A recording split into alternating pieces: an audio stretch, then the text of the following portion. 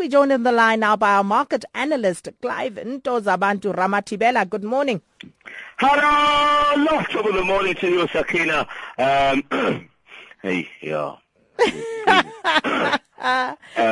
Moving right along. Something happened in Maritzburg yesterday. I'm not going to talk about it because I'm very professional.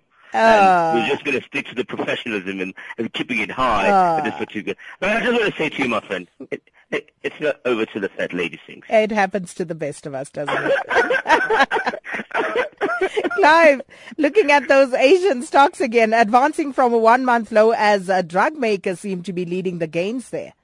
We're not talking about these drug guys that we're talking about, Sakina. We're talking about like the drug pharmaceutical business. That's what we're referring to. Like Panado. Yeah, please, don't get excited. People don't get excited here talking about drugs. Asian markets headed for their first advance in a week, Sakina, after the regional benchmark index closed today. Healthcare sector seemed to have been the one that actually moved markets to the new levels, putting them into the green. If you look at the MSCI Asia Pacific Index, it added about 0.1%. Now, some interesting things are taking place in China, Sakina. I don't know if you're aware of this, but their strategy is changing slightly. The banking system, they're starting to see the results of the change in regulation that was implemented in 2013.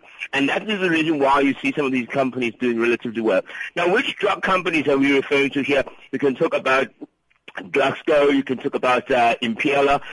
These guys are doing relatively well on the stock today. Even the financial markets, some of those financial markets in the Asian markets doing relatively well, not taking obviously into consideration the strength of the dollar and surging up there and sitting into positive territory. Mm-hmm. And the China, looking at what's going on there, stocks rising once again. But what is going on and what concerns are there over some dairy products I see coming from New Zealand? I didn't know that New Zealand actually produces the highest amount of dairy products in the world. Did you know this? I didn't know this because when I think New Zealand, I think sheep. Yeah, but wouldn't it be there then, therefore, that sheep and cows and all that, they would actually be producing the most dairy products than anybody in the world? I had no idea. It's fascinating stuff. But this is what happened. China realized that there's been some powdered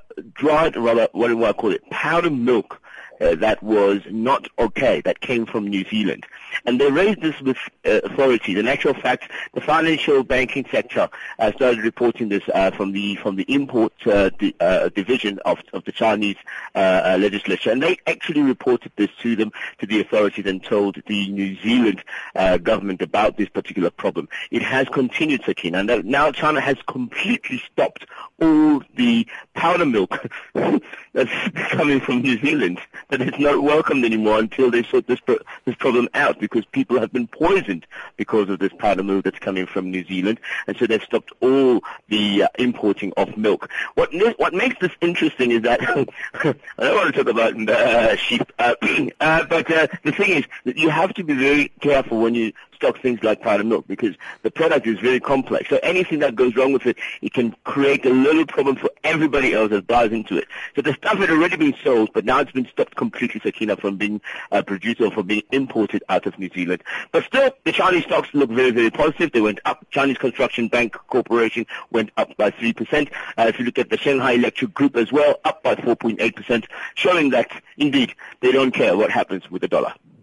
And just looking at the social media, and people are talking about investments as, of course, our investment destination coming up. But before we go there, would you say social media platforms are a good investment idea? What do you reckon, Sakin? Do you think we use social media a lot? Do you think a lot of things rely on what happens on social media? I mean, you have to go back to the Arab Spring. You have to go back to bring back our girls' campaigns. Do you see that people are attached to things that happen on social media? And I guess that's why people are still investing a lot in what happens in the social media space. Now, just talking about that particular story, Alibaba has invested in a company called Snapchat, which is also a Chinese company. Now, it's an American company, actually. They've invested $200 million. And the reason why this is because they want to use their media platform to access to a lot of young people, that buy things online. So they want to use that particular platform to create another interactive way for kids to do the same. And another example of social media business doing well, Mercedes last year, when they released the A-Class in China, they advertised on social media and had a campaign, and that campaign was through, I'm sure you know, WeChat. And that campaign, Sakina, within 3 minutes, they had concluded 380 vehicle sales confirmed on social media. So that just shows you the power of social media, and it's all about data and understanding people, their personalities, what they do, what they like, what they hate, and you're able to use that to penetrate that particular market. Fantastic tool.